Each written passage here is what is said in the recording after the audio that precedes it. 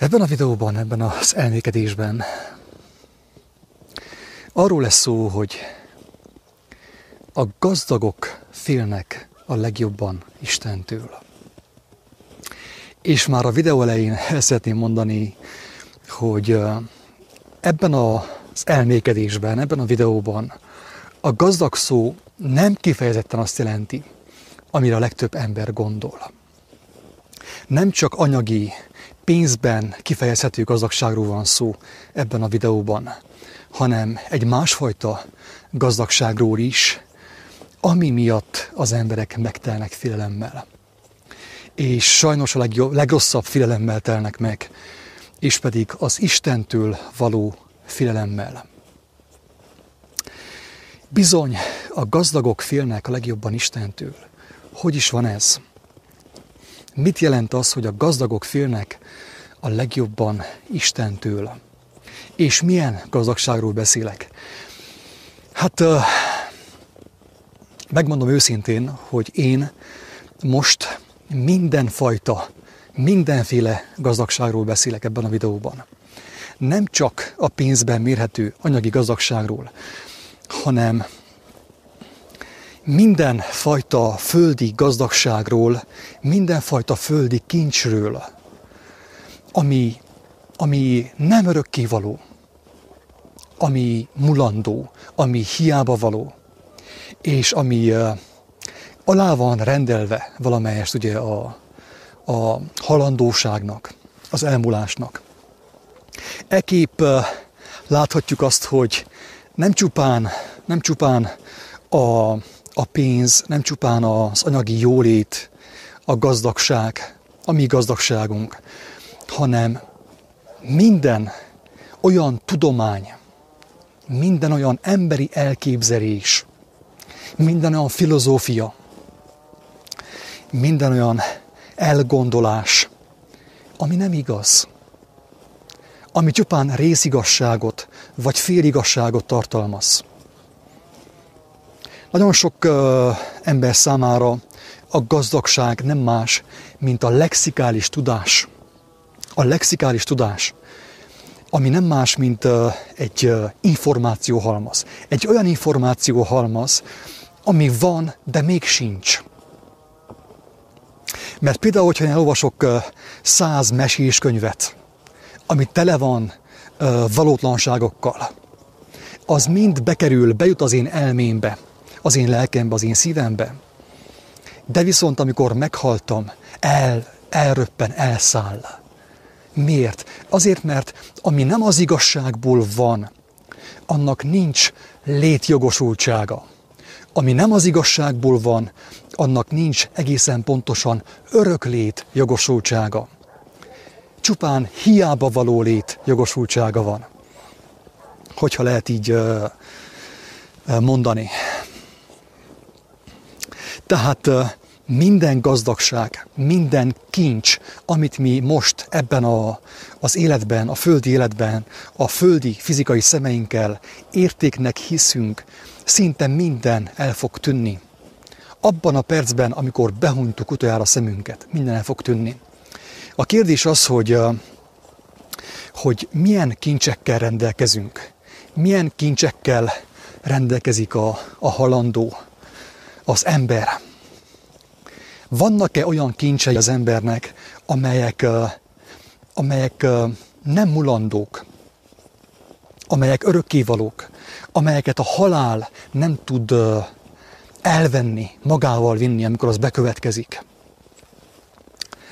Bizony, a gazdagok félnek legjobban Istentől. Miért félnek a gazdagok Istentől? Miért félnek a tudós emberek Istentől? Miért félnek a vallásos emberek Istentől? Miért félnek a pénzes emberek Istentől? Ez a kérdés.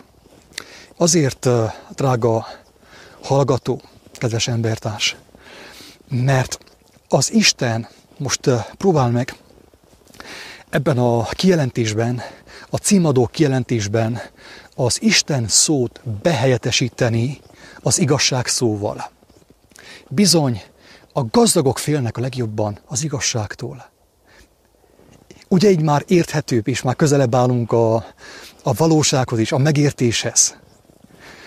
Azért fél az ember Istentől, avagy az igazságtól, mert Isten nem más, mint az igazság. Az életet teremtő, az életet létrehozó igazság. Ő Isten.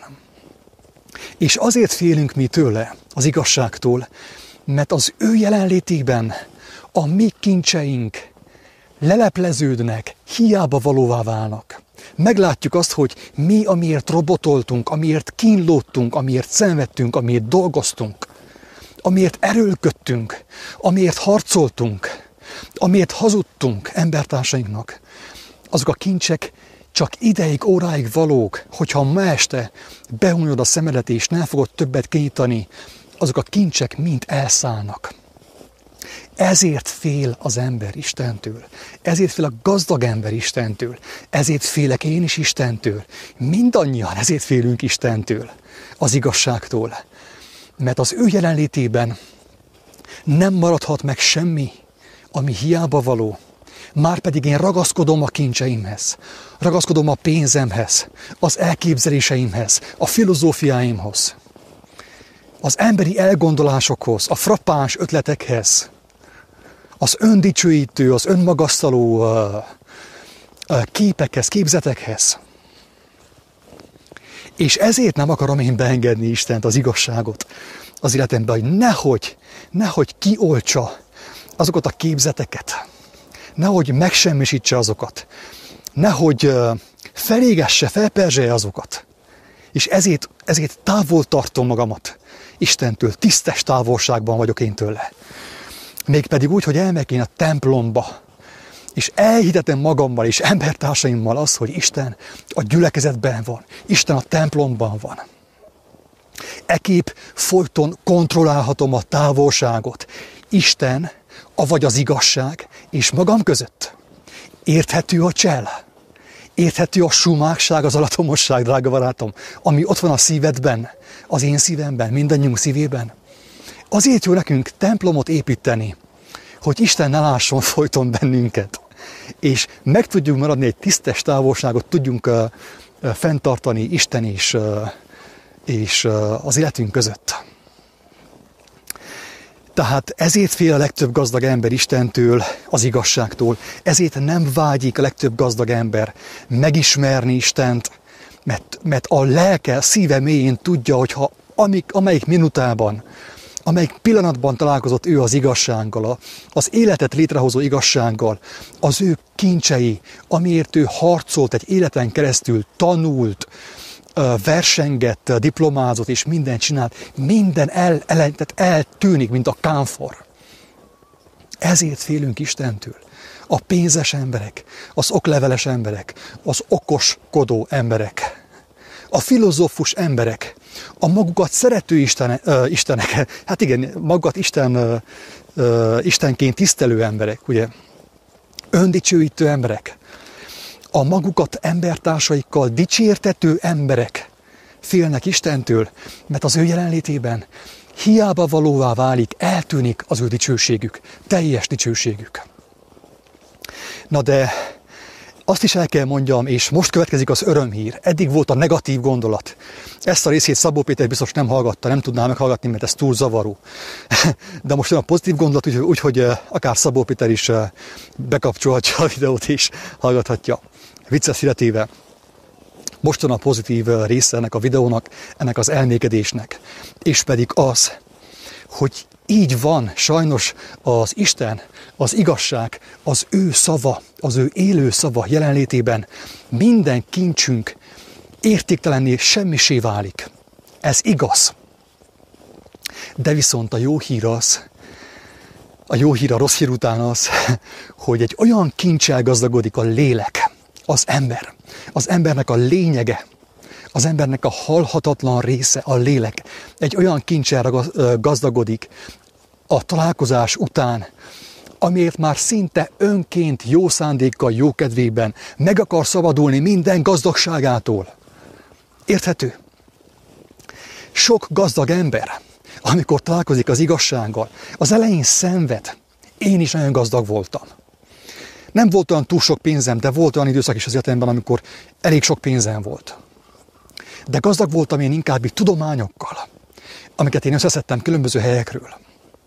elmékedésekből, képzelgésekből, könyvekből, elméletek, filozófiák, földön kívül, földön belül, ufók, földiek, plejádiak, meg mit tudom én hová valósiak, reinkarnációk, ufók, meg azt már mondtam.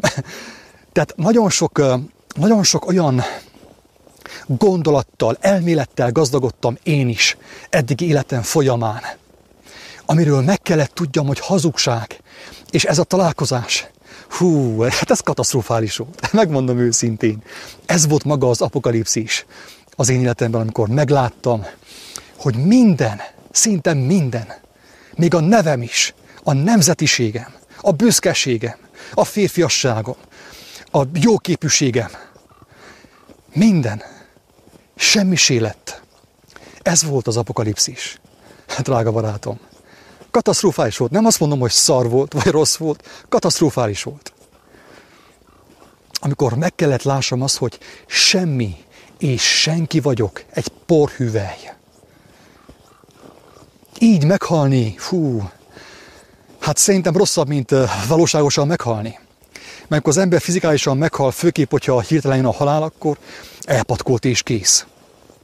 Nincs ideje végig gondolni azt, hogy ő senki, semmi.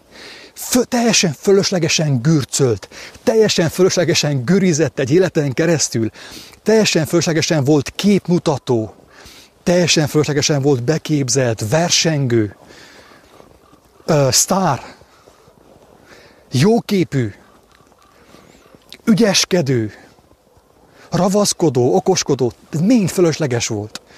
Amikor az ember ezt meglátja, hát nem lehet azt emberi szavakkal azt az érzést elmondani. Most utólag így nevetek rajta, mert Isten megadta az igazi kincset.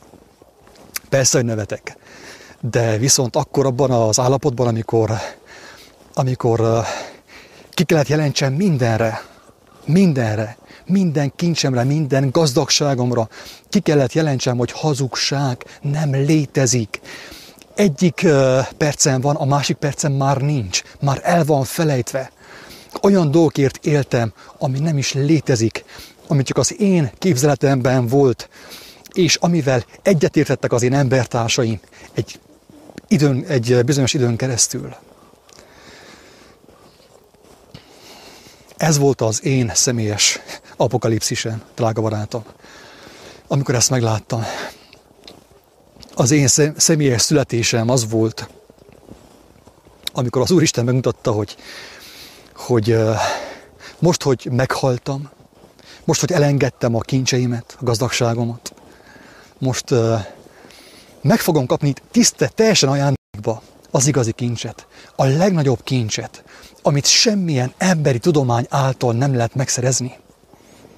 Semmilyen okoskodás, semmilyen meditáció, semmilyen vallás, semmilyen filozófia, semmilyen gyakorlat, jóga, meg semmi által nem lehet megszerezni.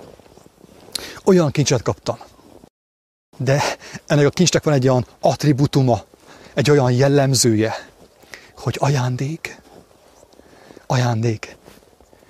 És mivel, hogy ajándék, nem tudja más elfogadni az ajándékot, csak a gyermek, aki gyermekké lett, valamiképp gyermekké lett, megütközött, beverte a fejét, valami történt vele, meghalt, összeomlott a büszkesége, akár már az öngyilkosságot is fontolgatta. Azt mondta, hogy többet nem akar élni, nincs értelme az életének. Ahhoz, hogy az ember bekerüljön ebbe az állapotba, ki kell mondja, hogy nincs értelme az életemnek, ezt fel kell ismerje. El kell tudja engedni az egész életét.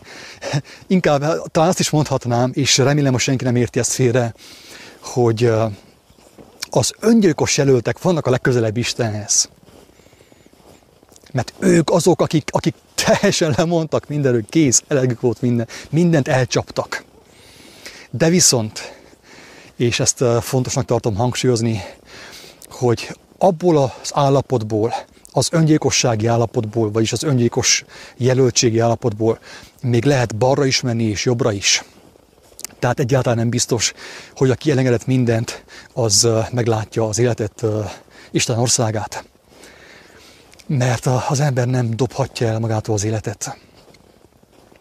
Olyan értelemben eldobhatja, hogy nem veszi el, nem dobja el a fizikai életét, de viszont lemond mindenről. és a gondviselő kezébe helyezi az ő életét bizalommal. Tehát ez az állapot egy nagyon kemény állapot, ahonnét sajnos az ember mehet lejtőre is, a végtelen lejtőre, és a végtelen hágóra is, ha lehet a végtelen magasságú hegyre is. És természetesen nem mindegy, hogy az ember lefelé megy, vagy pedig felfelé. Ebből az állapotból, abból az állapotból, amely szükséges ahhoz, hogy az ember megszerezze az igazi kincset. A szántóföldben eredett kincset. Azt hiszem, hogy Máté evangélium a 13. fejezet, 44-es bekezdés, ha jól emlékszem. Nekem ez a kedvencem, de sajnos nem tudom egész pontosan, hogy hol van. Tehát igen, a gazdagok félnek a legjobban Istentől, akiknek van valamiük, bármiük, van nevük, van oklevelük, jósok, és azok vannak a legközelebb Istenhez, és azok nem félnek Istentől, és azok tapasztalják leginkább Istennek a gondviselését, akik szegények. Szó szerint, nem csak anyagilag. Persze vannak olyan szegények is, akik anyagilag szegények, de nyomorultak, mert ők vágyakoznak, sóvárognak a jólétre, az anyagi jólétre, de nem kaphatják meg. Ők a legnyomorultabbak talán. Még a gazdagoknál is nyomorultabbak ők. De viszont azok a szegények a leggazdagabbak, akiknek nincs semmiük, de nem is vágyakoznak. Megmondom őszintén, hogy Indiában elég sok ilyennel találkoztam én. Kérdezték, hogy milyen volt Indiában, és azt mondtam, hogy hát szép, tanulságos, sok mindent tanultam. Az emberek ottan szegények, és nyomorkodnak meg minden. Mondom, valóban így van, szegény ország India, de rengeteg olyan szegény van, aki nem is vágyik a gazdagságra. Nehogy már nekem azt találd mondani, hogy az ember a szegény, mert az ember, aki nem gazdag, és nem kell megkösse, nem kell megbagozza az ő figyelmét, az ő életét, az idejét a vagyonnal, a földi kincsekkel. Hát az a leggazdagabb. Hát gondolj bele, teljesen gondtalanul él, gondtalanul. Miért? Mert van gondviselője. Sok ilyen emberrel találkoztam Indiában, nem voltak keresztények, tehát ez, mint mondtam többször is, ez abszolút nem vallástól függ. Az, amiről beszélt Krisztus, abban az állapotban teljesen vallás nélkül is be tud kerülnie az ember. Én nem mondom azt, hogy lehetnek olyan meghitt felekezetek, amelyek tudnak segíteni az embernek abban, hogy megismer ezt az állapotot, de többször hangsúlyoztam, hogy én nem hiszek a vallásokban, és mindenkinek azt tudom én is csak mondani, hogy kerülje a vallásokat, a szektákat, a vallási felekezeteket, és vágyakozzon az igazságra, mert az igazság kijelentetik. Éppen most beszéltem egy kedves úriemberrel, aki ugyanígy vallástól távoli, tehát nem volt semmiféle vallása neki, de viszont találkozott Istennel. Tehát ő megismert az élő Istent, az ő kegyelmét, van neki teljes bizonyossága arról, hogy van egy élő Isten, vágyakozik az ő megismerésére, és még azt is tudnám mondani, hogy évek óta már cselekedte ő azt, ami jó, azt, ami méltóvá tette őt arra, hogy találkozzon az ő gondviselőjével, és megismerje Krisztust. Ez van. Mint ahogy János mondta, amikor bemerítette az embereket, és elküldte a farizeusokat, azt mondta, hogy hello, ti mit kerestek? Először menjetek el innét, és teremjetek megtéréshez illő gyümölcsöt. Lássuk csak, hogy ti valóban vágyakoztok jóságban járni, szentségben járni. Utána majd gyertek és bemerítelek. Ez az úriember is, ahogy én megértettem az ő szavaiból, egy olyan személy volt, aki mindig is vágyott a jóra. Annak ellenére, hogy az egész életében csak rosszat kapott szinte. Nagyon-nagyon, hogy mondjam, keserves élete volt, ahhoz képest, hogy nagyon sokunknak milyen életünk van, és mi miatt panaszkodunk. De mégis ő volt az, aki kereste és vágyta Istent, és meg is elégítetett. Bezörgetett, bekopogott hozzá az Úristen. És azt mondta, hogy szevasz, itt vagyok, engemet kerestél, gyere, jöjjünk le egy szóra, higgyünk meg egy fél decit. Jó van, csak viccelek, nehogy valaki komolyan vegye. Remélem, hogy át tudtam adni a lényeget, hogy miért félnek a gazdag emberek, a magamfajta gazdag emberek, és a másfajta gazdag emberek miért félnek Istentől, avagy az igazságtól. Az émet az, amikor belépik az életükben, akkor lelepleződik És azt fogjátok majd mondani, mint amit az a varjú mond itt fölöttem, hogy kár. Hát persze, hogy kár. Hát az ember, amikor meglátja azt, hogy ő miért élt, és mit tartott ő fontosnak, és miért gyűlölködött, versengett, hazudozott, lopott, akkor jön, hogy felakassza magát, szó szerint. Mert meglátja azt, hogy ő teljesen fölöslegesen csinált magából tolvajt, gyilkost. Érthető? Amikor az ember megérti, az igazság jelenlétében megérti, hogy ő teljesen fölöslegesen lopott, hazudott és gyilkolt, az ő szavaival, az ő viselkedésével, akkor egy olyan fájdalmat érez, amit nagyon nehéz elviselni. Sőt, Isten nélkül azt kell mondjam, hogy lehetetlen elviselni azt a fájdalmat. Ezért félnek a gazdagok attól, hogy találkozzanak Istentől. Kerülik őt, inkább az oltári szentségben látják őt, meg a keresztmálminak a falvédőjében, mindenhol látják Istent, csak éppen ott nem látják, a szívük kapujában nem látják. Hogy nehogy meg kell lássák azt, hogy ők miért éltek, hogy mennyire hiába való az ő életük. Na de hangsúlyozom ismételten, hogy nem ez a lényeg, ez is része a lényegnek, de a legfontosabb dolog az, hogy van egy olyan kincs, amit emberi szem nem látott, emberi fül nem hallott, emberi szív föl nem foghatott. És ezért a kincsét, amikor az ember meglátja, örömében haigálja el az összes kincsét. És ezért történik meg az, hogy bizonyos emberek látszólag megbolondulnak. Látszólag mondom ezt, persze. Egyszerűen nem érdekli már őket a gazdagság, nem akarnak robotolni, és szerényen élnek, teljesen megváltozik az életük, a lelkületük, a viszonyulásuk a világhoz, embertársaikhoz és mindenhez. És a külső szemek azt gondolják, hogy megbolondult, de valójában nem. Hogy igazából most kezdett teljesen kiózanodni, és egészségessé vált az ő elméje és az ő lelke. Csak persze ezt világi szemmel nem lehet felfogni, nem lehet megérteni, hogy mi történt vele az emberrel.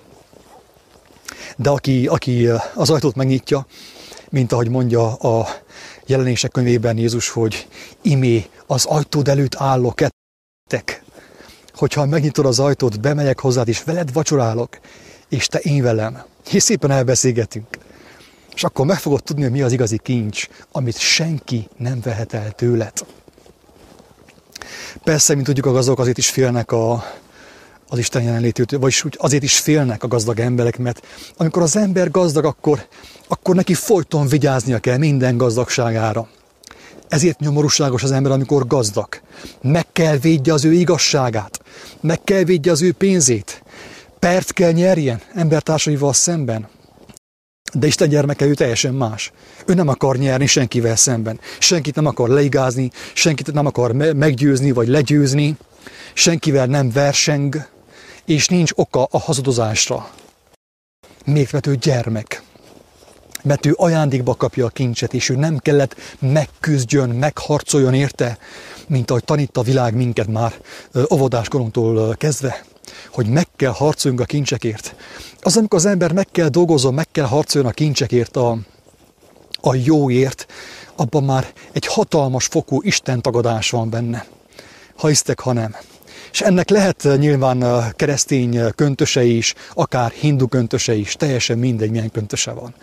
De amikor az ember elhiszi ezt a butaságot, hogy nem mondjam azt, hogy baromságot, hogy meg kell harcolni mindenét, és úgy kezd élni az életét, akkor teljesen biztos, hogy belépett az Isten tagadásba, az igazság tagadásba. Mert a lényeg, az igazság pont ennek az ellenkezője, az ellentéte. Az, hogy hé, komám, miért erőlködsz? Kisfiam, hát ne erőlködj! Bízzál már apuciban! Mert ajándék, érthető? Ajándék. Ekképp, hogyha te adsz valakinek valamit, az is ajándék kell, hogy legyen. Felejtsd már ezt a hülye pénzt. Próbálj meg elfelejteni. Hát de, oké, jó van. Okoskodjál tovább. Te bajod. Én mondtam, figyelmeztettelek téged arra, hogy felejtsd el, mert én gondviselő vagyok. Ezért van talán ez az oka annak, hogy a Bibliában meg van személyesítve Isten. Hogy az ember tudja megérteni a lényeget. mert tudjuk jó, hogy ő több, mint amit mi valaha gondolhattunk a személy fogalmáról. Több, mint egy emberi személy, mint egy személy. Miért van megszemélyesítve?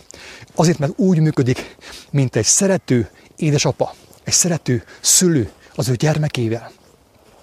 És a gyermeke bízhat benne. A gyermeke azért gondtalan, mert az ő gondviselője, az ő szülője. Apuka, anyuka. Feltéve, hogyha ők úgy viselkednek, mint ahogy az helyén való, nyilván. Tehát sokan vágynak, na hello, nagyon fontos ez. Nagyon sokan vágynak a gyermeki állapotra. Nagyon sokan vágynak a gyermeki állapotra, de úgy vágynak a gyermeki állapotra, hogy tagadják Istent. Érthető az amnézia? Tehát látszik az amnézia ebben az elgondolásban, hogy gyermek szeretnék én lenni, de tagadom Istent. Gyermek szeretnék lenni, de tagadom apámat, anyámat. Hát de hogy akarsz te gyermek lenni? Hát de őszintén gondolkozz el rajta.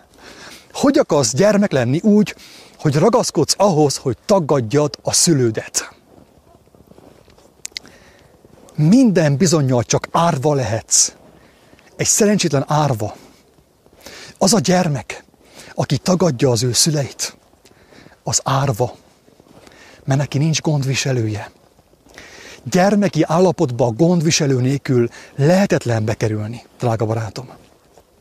Mert attól gyermek a gyermek, hogy neki van gondviselője. Istentelenségben control freak, ilyen kontrollmániás. Tehát a kontrollmánia és a gyermeki állapot az két különböző fogalom. Most akkor döntsük el, hogy melyiket szeretnénk.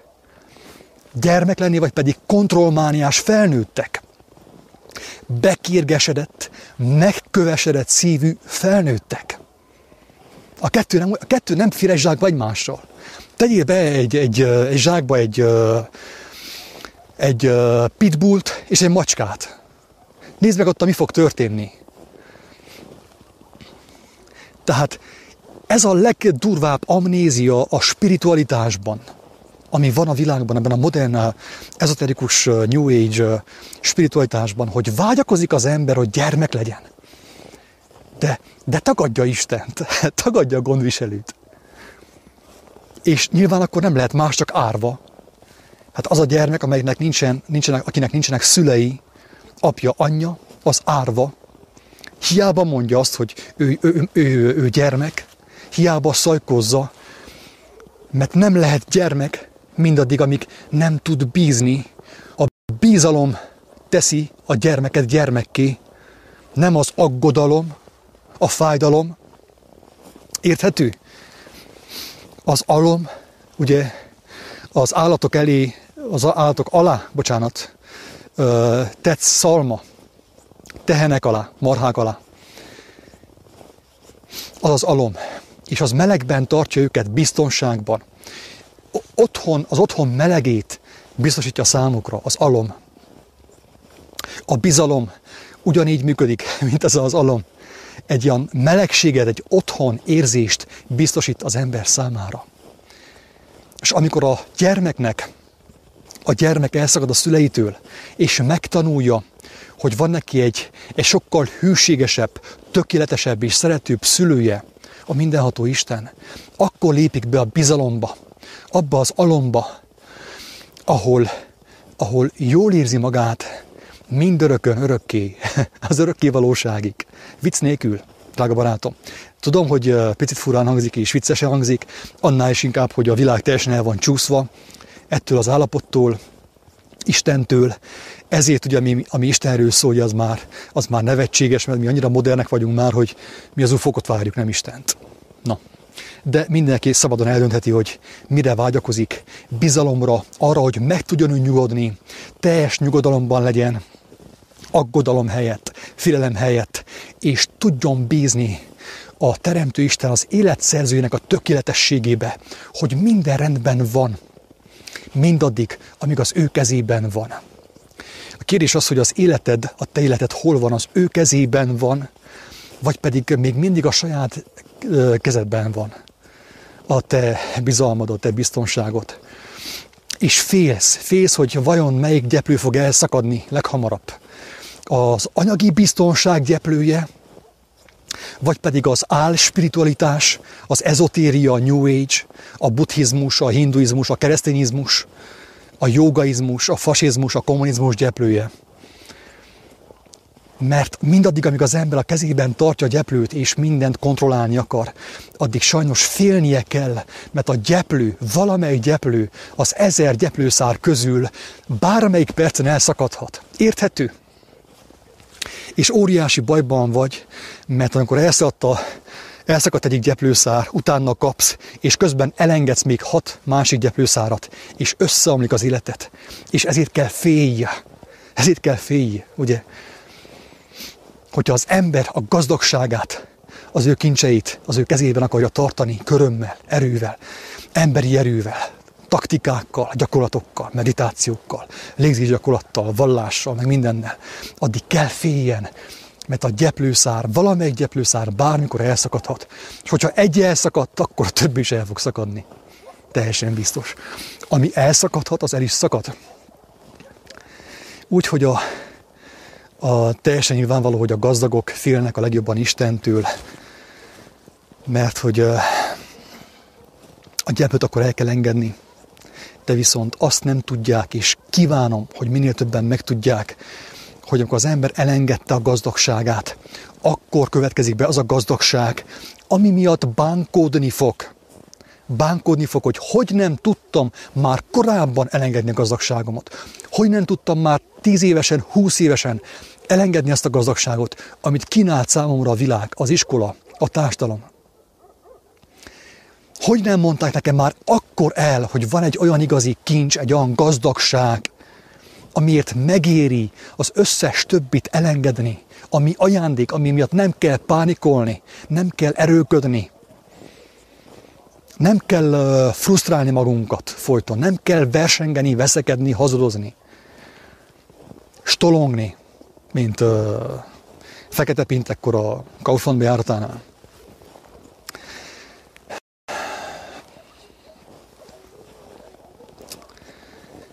A gazdag ember az olyan gazdag ember is, aki ugye szellemileg gazdag, meg van töltve gazdagsággal, aki anyagilag gazdag, okkal fél Istentől, az igazságtól, mert annak jelenlétében el kell engedje azt nyilván. A lelki szegénység ugye a Bibliában, Jézus, egész pontosan Jézus beszédében, hegyi beszédben, az azt jelenti, hogy az ember nem gazdag már lelkileg sem. Nincsen tele az embernek a lelke, az ő szelleme, mondjam azt, vagy az agyacskája. Nincsen tele földi gazdagsággal, emberi gazdagsággal. Szegény. Megvallom azt, hogy én lelki szegény vagyok. Kimondom azt, hogy igen, én lelki szegény vagyok, és szükségem van arra, hogy az én szegénységemet folyton ellensúlyozza Istennek a gazdagsága. Az élet szerzőnek a gazdagsága. És aki nem teszi magát szegénnyé az élet szerzője előtt, sosem lehet igazán gazdag. Nincs ahogy. Remélem, hogy valamit ebből megértett. És megnézem, hogy van-e hozzászólás, hogyha egyáltalán meg tudom nyitani hozzászólásokat. Hát lehet, hogy ezt már lekéstük, de majd máskor. Utána otthon megnézem is. Hogyha lesz hozzászólás, akkor válaszolni fogok a Facebookon, majd pedig a YouTube-on. Úgyhogy köszönöm, hogy velem voltatok. Miért köszönöm? Köszönöm meg te. Oké, csak vicceltem. Ez ajándék volt mindenki számára, aki megértette, aki nem értette meg, az önök számára nyilván nem lehetett ajándék. El szeretném mondani, hogy már egy jó ideje élőben közvetítem ezeket a videókat. Ekképp, hogyha a videó alatt, vagy az elmékedés alatt valaki hozzászól, van egy jó kérdés, akkor interaktív lehet ez a műsor, ez a beszélgetés.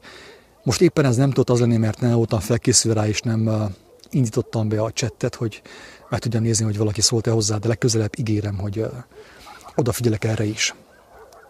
Ingyen vetítek, ingyen adjátok. Jó egészséget mindenkinek, szavaztok!